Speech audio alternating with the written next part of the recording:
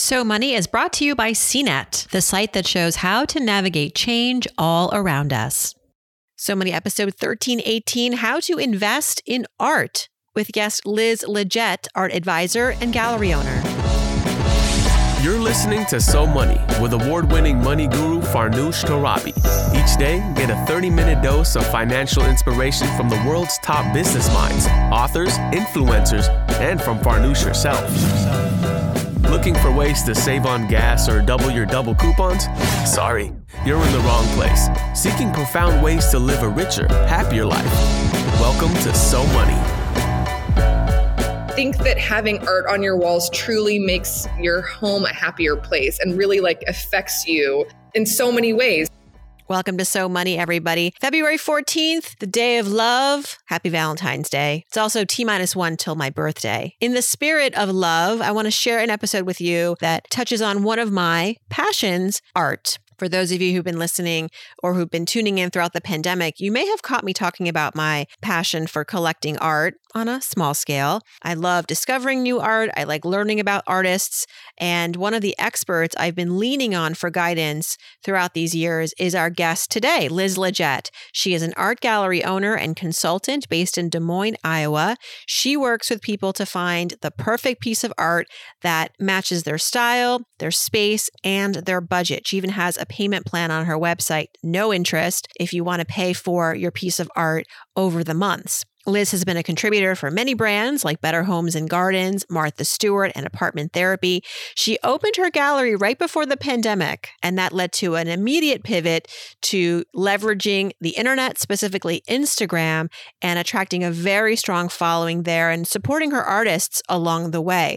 She and I discussed the forces that led her to pursue the business of art, how emerging artists are building real businesses today. I think it's a really great time to tap into this as a profession, and how to select art if you're interested in either becoming a collector, an investor, or just someone who wants to decorate your blank walls. Some of the artists you'll hear us talking about, I've included them in the episode summary. You can reference them there and learn more about them through the episode summary. So without further ado, here's Liz Lidgett.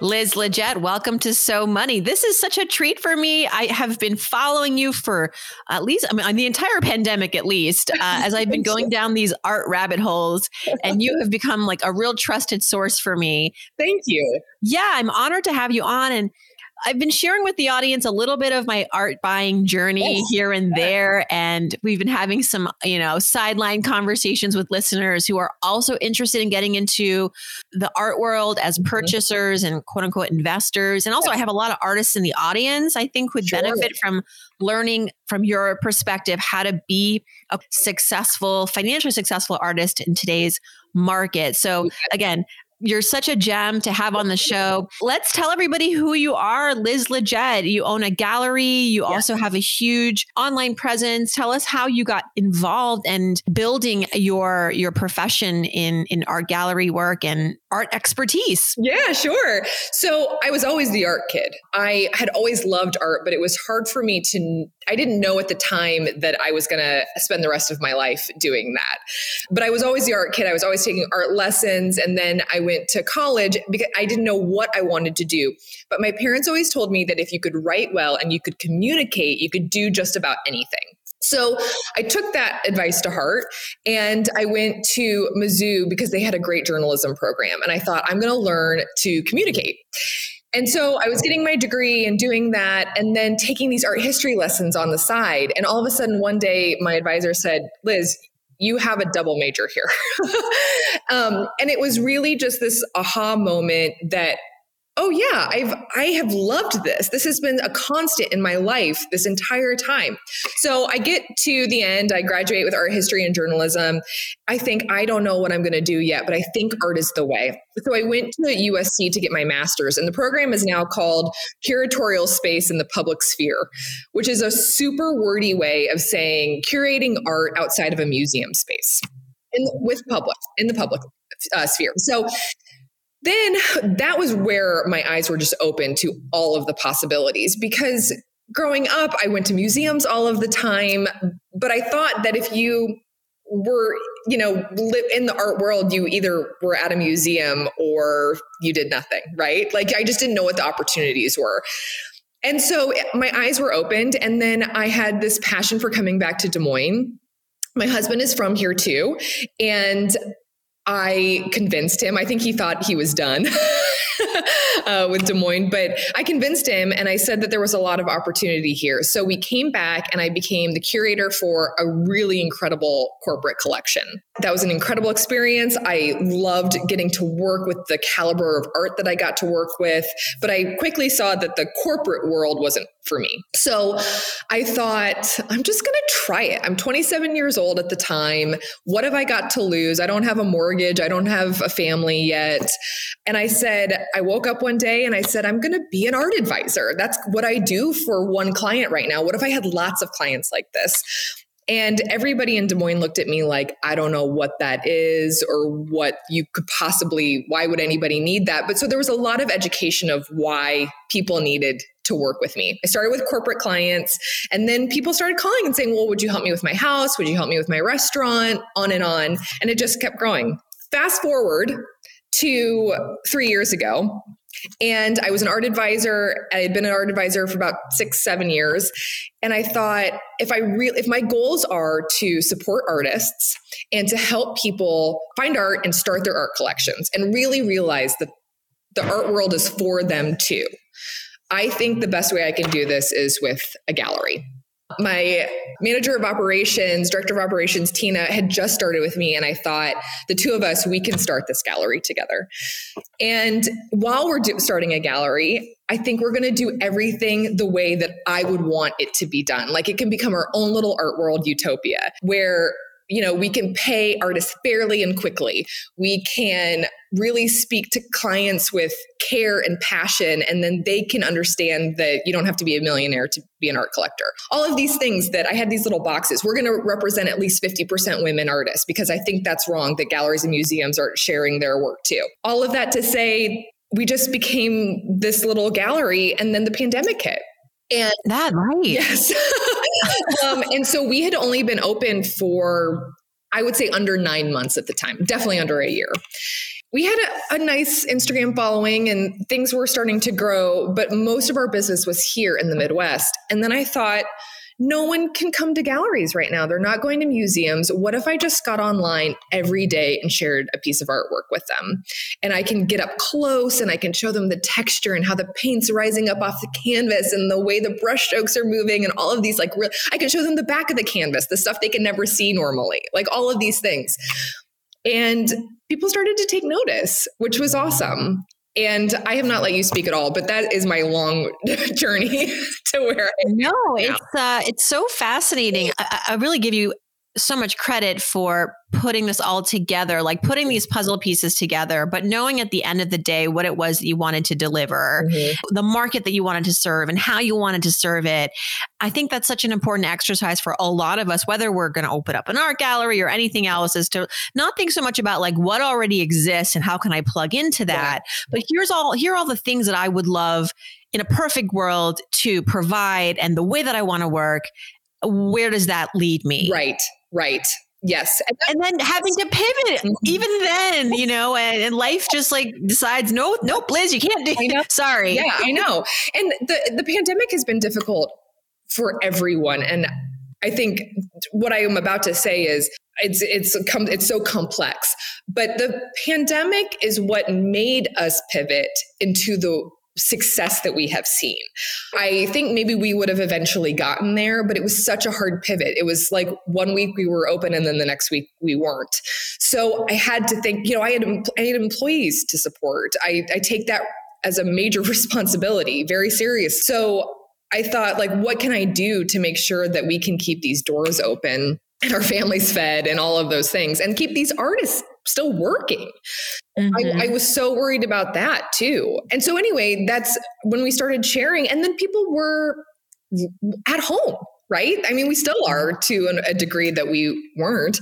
And people were kind of staring around and looking and thinking like, okay, well, there's some things about my house I would really like to change. And I have a lot of blank walls, or I've got art I've never hung before. And so I think that if we can empower people to, take that nail to the wall and really feel like, yeah, you can have art on your walls and it can be original artwork and it doesn't have to be crazy expensive. There's a lot of ways to support emerging artists.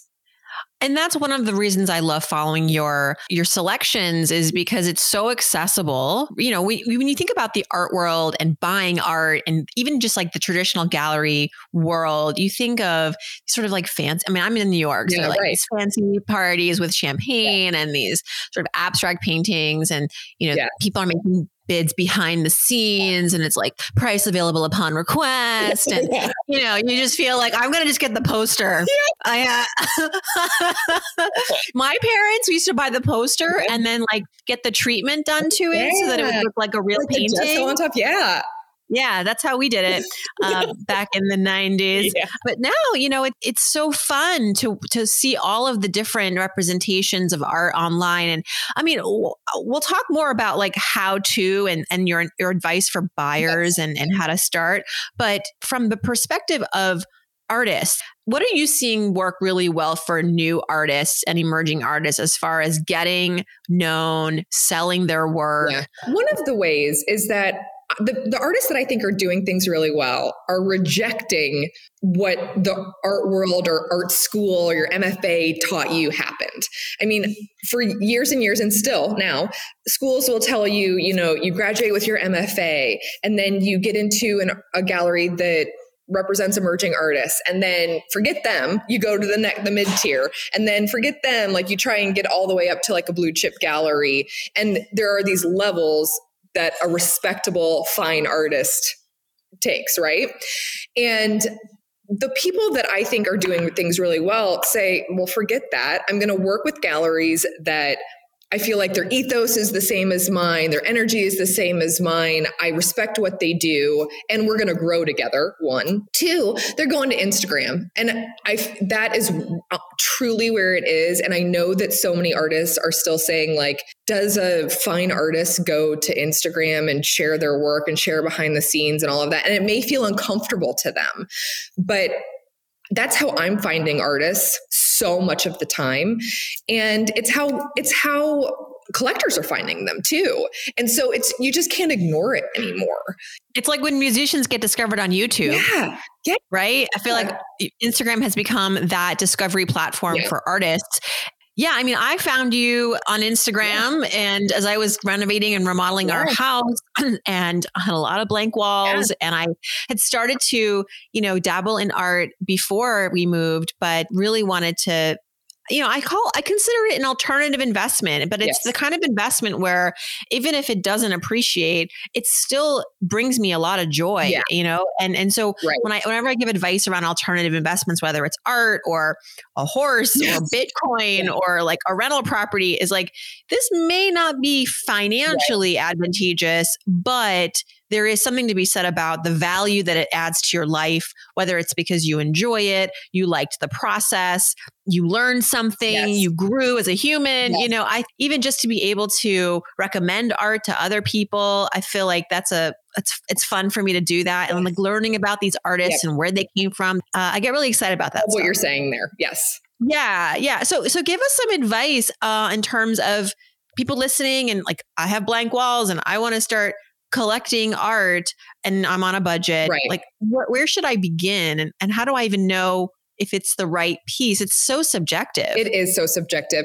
And so that's the number one thing is first you've got to figure out what you like. And one of the tips that I really like doing is if you have a significant other or a partner or even a friend, taking somebody on a date with you to the museum, and you pretend that you have an unlimited budget and you're going to take something home with you at the end of the day. And then it starts this conversation of like why I would take that home or what I'm being drawn to there. And you kind of look at the artwork in a different way. And it's like kind of the first step of like trying to figure out what you like, right?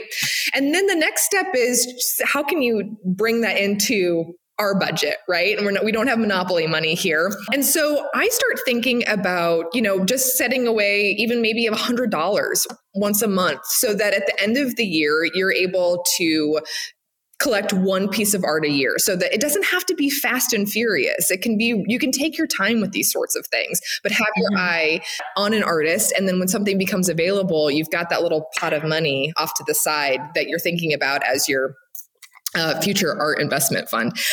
The thing that I'm interested in is looking at how artists, if you start following them on Instagram or you start following them through their gallery or however that is, start seeing if their prices are rising. I mean, you'll see pretty quickly year after year if they are raising. Lots of artists price per square inch. And so that's kind of like an easy way to go across the board for all their galleries.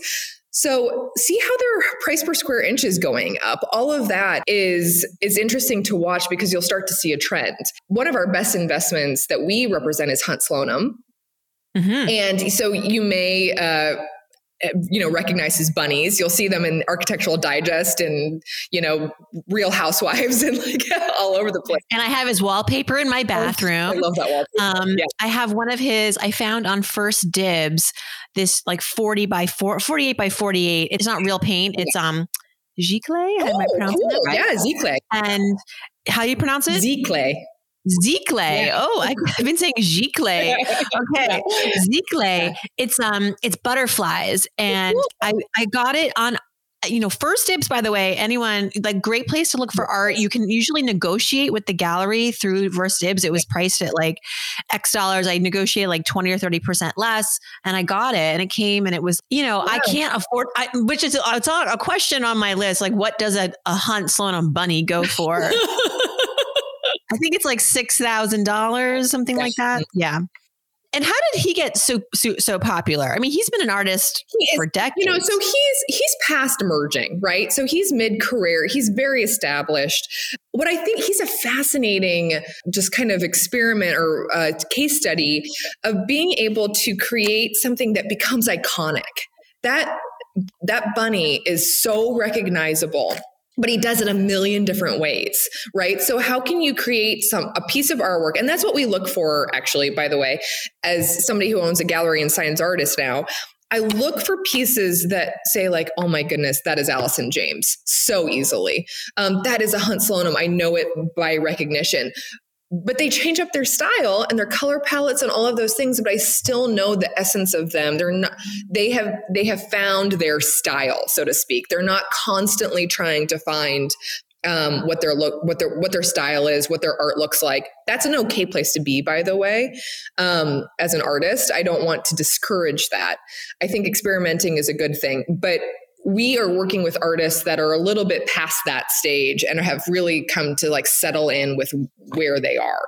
So Hunt did that. I mean, he is born in the year of the rabbit. And so that's why he has created bunnies. And then he also has, he does cockatoos, which you may have seen. He owns something like 50 cockatoos, like real life cockatoos. He often like has one sitting on his shoulder. It's amazing. So he's a bird lover and he has these bunnies and he does a couple of other things, but he stays within this specific wheelhouse, but then experiments within that. And that's really interesting.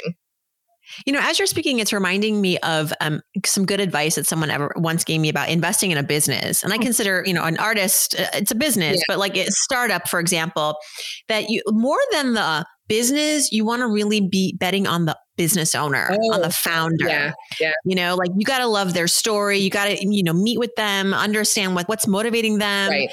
I have actually made an investment in a small business, loved the business idea, but I loved the female founder even more. I was like, I would bet on you. I don't care whether you're going to make bottles of water or a website or a widget. Like I want to give you money for the next thing that you want to do. Yeah. And I feel like the same is sort of what you're saying with these artists, where obviously you want to love their art, but knowing their story and having feeling a connection or even just like an inspiration to their to their journey and what motivates them, I think goes a very long way in feeling at least really good about the purchase. 100%. When I was getting my master's, I interned for an organization called United States Artists, and they give $50,000 unrestricted grants to artists every year. So It really helps these artists create because they could spend it on health insurance or rent or whatever. The reason that organization was started was because they did a survey years ago, and it said people really believed in art in their community. They valued it, but they didn't value artists. And the United States Artists Organization, they always said art comes from artists. There was like this disconnect that we think that artists are like lazy layabouts or something, but we want art on our walls. So I think about that daily because I want people to know that they are also investing in a person, and who that person is matters. Also, just to have a well-rounded collection, right? So like when I talk about a well-rounded collection as you're growing it, you can do diversity in medium. Like you can have a sculpture and you can have a canvas on your wall or a photograph, but have a diversity in viewpoints, have a diversity in the type of artist that you are having. And whether that means that if you're specifically looking for a Black artist, for example, that could be one way you're looking at it. But even just across the board, there's so many ways to look at diversity of viewpoint. But that's why I think knowing who the artist really matters, because you're going to have a much more interesting collection if you think about who is creating the work too. Going back to what you were saying about investing and some of the things to keep an eye out for. One thing that I did in the pandemic was I love Damien Hirst, for example. Yes. He's like a beyond. Yes. And I could never afford one of his originals, but he did in the pandemic do a limited run of a print, a bunch of cherry blossoms. Oh, yeah. And it was called The Virtues. Okay. And so he dedicated, there were like, how many virtues? Like 8 virtues or whatever. Right. Mm-hmm. He did 8 different variations of a similar painting that he printed, signed, limited. And I think it was like the first ever art auction that you could buy with like a cryptocurrency. I did not participate that way. Yeah. But it kind of made a splash in that way. And it was also like a countdown, I'm only going to have this auction open for, 48 hours. So I bought one for, a fraction of what his stuff goes for. And it's hanging in our hallway. And I looked up on eBay like a month later because it sold out. Yeah. And it was 3 times the price. Good for you. Already. Yeah. So I'm like, all right. I mean, I'm probably not going to sell it. I would have bought it anyway, even if I didn't think it was going to appreciate. But I feel like that might be another way for people to things to look out for, like these limited runs from well-known artists, auctions, things like that. Agreed. So the limited run, I think, is a great way to think about prints and having prints in your collection. We try and say usually stick to, Damien Hirst is a superstar. So you can do something with a little bit larger edition run, but we say like stick to under 150 for the limited edition because these prints can flood the market. Yeah. Right. And then there's not the scarcity that people are looking for the same way they are with original artwork. So if you're going for prints, just look for a limited, smaller number edition. And they're a great way to start collecting artists that you really love. Are any of your artists interested in creating NFTs of their art, and any advice or best practices for that? Because we know that's also an area where, while really popular and I think can be very beneficial to artists in some ways, there's a lot of fraud and that's a risk that a lot of artists run into. Absolutely. This is one of 2 times I have to talk about NFTs today. And I swear to you, as I was driving in my car today, thinking about some of the things I was going to say about NFTs. And I feel like I could fall into the trap of 25 years ago. And we look at these things that like Katie Couric said about the internet, like, I don't know about that internet if it's going to stick around, and it's going to be 20 years from now. And Liz Lidgett is like, I don't know if these NFTs are going to stick around. But the point is I would think of them as just another medium in your well-rounded collection, right? So I think that NFTs, I don't know that your entire collection should be NFTs, but I support anything that's going to help artists get paid. There is a lot of fraud. And I think the interesting thing is like going through whether you're going through a trusted gallery or a trusted website. So like OpenSea has been doing a lot, which has been great. I think it's like OpenSea.io. And then there's a few others that I think that have like a solid background and people are truly trusting. And then, I think that's the great thing about NFTs is that you actually can authenticate it through the blockchain. We actually are doing our first NFT release on Monday, this upcoming Monday. So the interesting thing, we're doing one with Betsy Enzenberger, and we're partnering with a marketing tech company, Happy Medium, here in Des Moines. So it was just kind of a nice way for us to test the waters. I think overall, the interesting thing, because our Betsy Enzenberger pieces, there are 3 of them. They are unique one-of-ones. They are video too. So there's some motion capture to it, which is really nice. She makes the ice cream sculptures, popsicles. Yeah. I found one I found her through you. Oh yeah. And I made a purchase during the pandemic. Good for you. I just love all the color that you represent. Yes. It's just, is that kind of like is that the zeitgeist right now? Is that where, because, you think about art as it evolves and it kind of represents where we are in the world. Right. And do you think that that's where people are gravitating towards, like these colorful abstracts and mixed media? Yes. I do, but it's what I put on my walls, the things that I would love to live with in my house. I mean, it's like that simple. I don't know if you have read the book Joyful by Ingrid Fattel Lee. I would highly recommend this book. It's so fascinating, but it's really about how like color and art and great design can affect the way that we live and think. And that's another thing that I think about this book and those studies on a daily basis. But I think that having art on your walls truly makes your home a happier place and really like affects you in so many ways. So anyway, all that's to say, I love, colorful, abstract. We do some realism, but we have an entire collection on our walls right now of abstraction. I interrupted you because you were talking about Betsy Enzenberger and her NFT. I think it's going to be really interesting. I don't know if our client is somebody that is the one that really is going to want to like dive into NFTs yet, because I think the problem with it is that I know you can say like, make it as your Twitter profile image, your avatar. You can make it as your home lock screen on your phone. You can put it on a digital screen, but not everybody has like the frame TV yet. How do you display it? Right. And so then it becomes more investment than enjoyment of art. Right. And it can switch over to that. And I'm still over on the enjoyment of art side that makes a great investment as an add-on. Right? Yeah. Does that make sense? Yeah, totally. When I have seen friends who've purchased NFTs and shared them online, it seems like they're also way into the artist. They're excited about the origins of this art. Like this money is going to support, a co-op of Black artists or female artists. And I think that idea, it's almost like investing in a startup pool or a GoFundMe or something like that, a Kickstarter where you may not get anything really at the end of the day. You just want support. Exactly. Right. Yes. I think that's a great point. And like I said, I am all for anything that gets dollars into artists' hands. I love it. And so if NFTs are going to be one of those ways, then I think it can be another tool in an artist's belt. I want to say that it's a great time to become an artist. Yeah, it is. Some of the tips that you described, like leveraging the internet. I know it can be uncomfortable sometimes to really differentiate your story and to share that can go a very long way in getting your art out there. Absolutely. As if you can be a storyteller, both through your art, but through your words, and let people know something about you, see how passionate you are about it. This isn't your art school art critiques anymore in front of your very mean professor. People want to support you. They're kind about these sorts of things, but you have to start putting yourself out there and your work.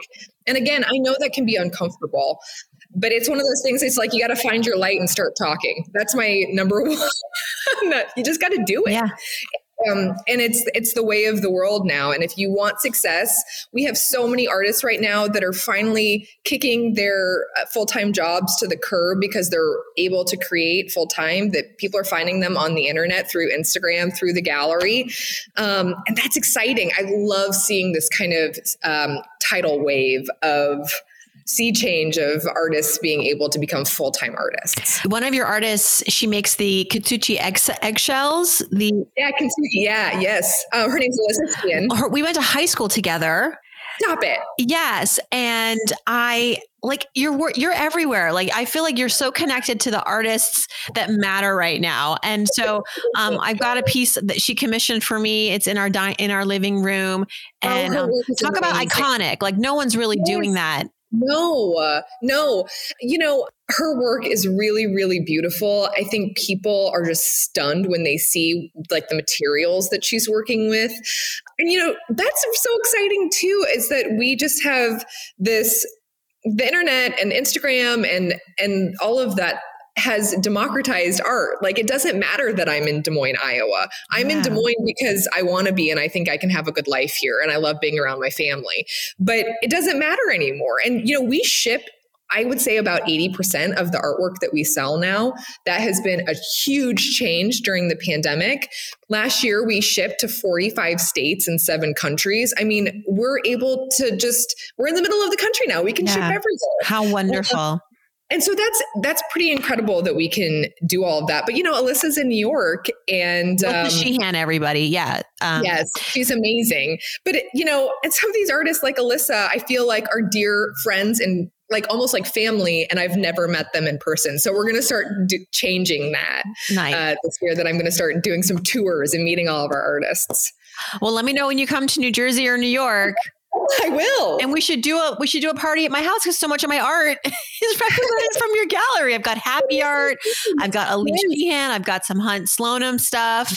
And by the way, if you can't afford the fancy, expensive artists, they do make textiles. They make pillow covers. They make like ceramics. And so that's how I have been decorating my home with the bunnies. Because I don't know if I can like splurge on a bunny portrait, but I've got the bunny wallpaper. I've got some bunny plates. Yes. By the way, Hunt's, if you want to look for some of Hunt's home goods, it's called the Hop-Up Shop instead of the Pop-Up Shop. It's adorable. Yeah. But he did like, I think it was, what was it? One of the major retailers. I was like Neiman Marcus or Barney's. Yes.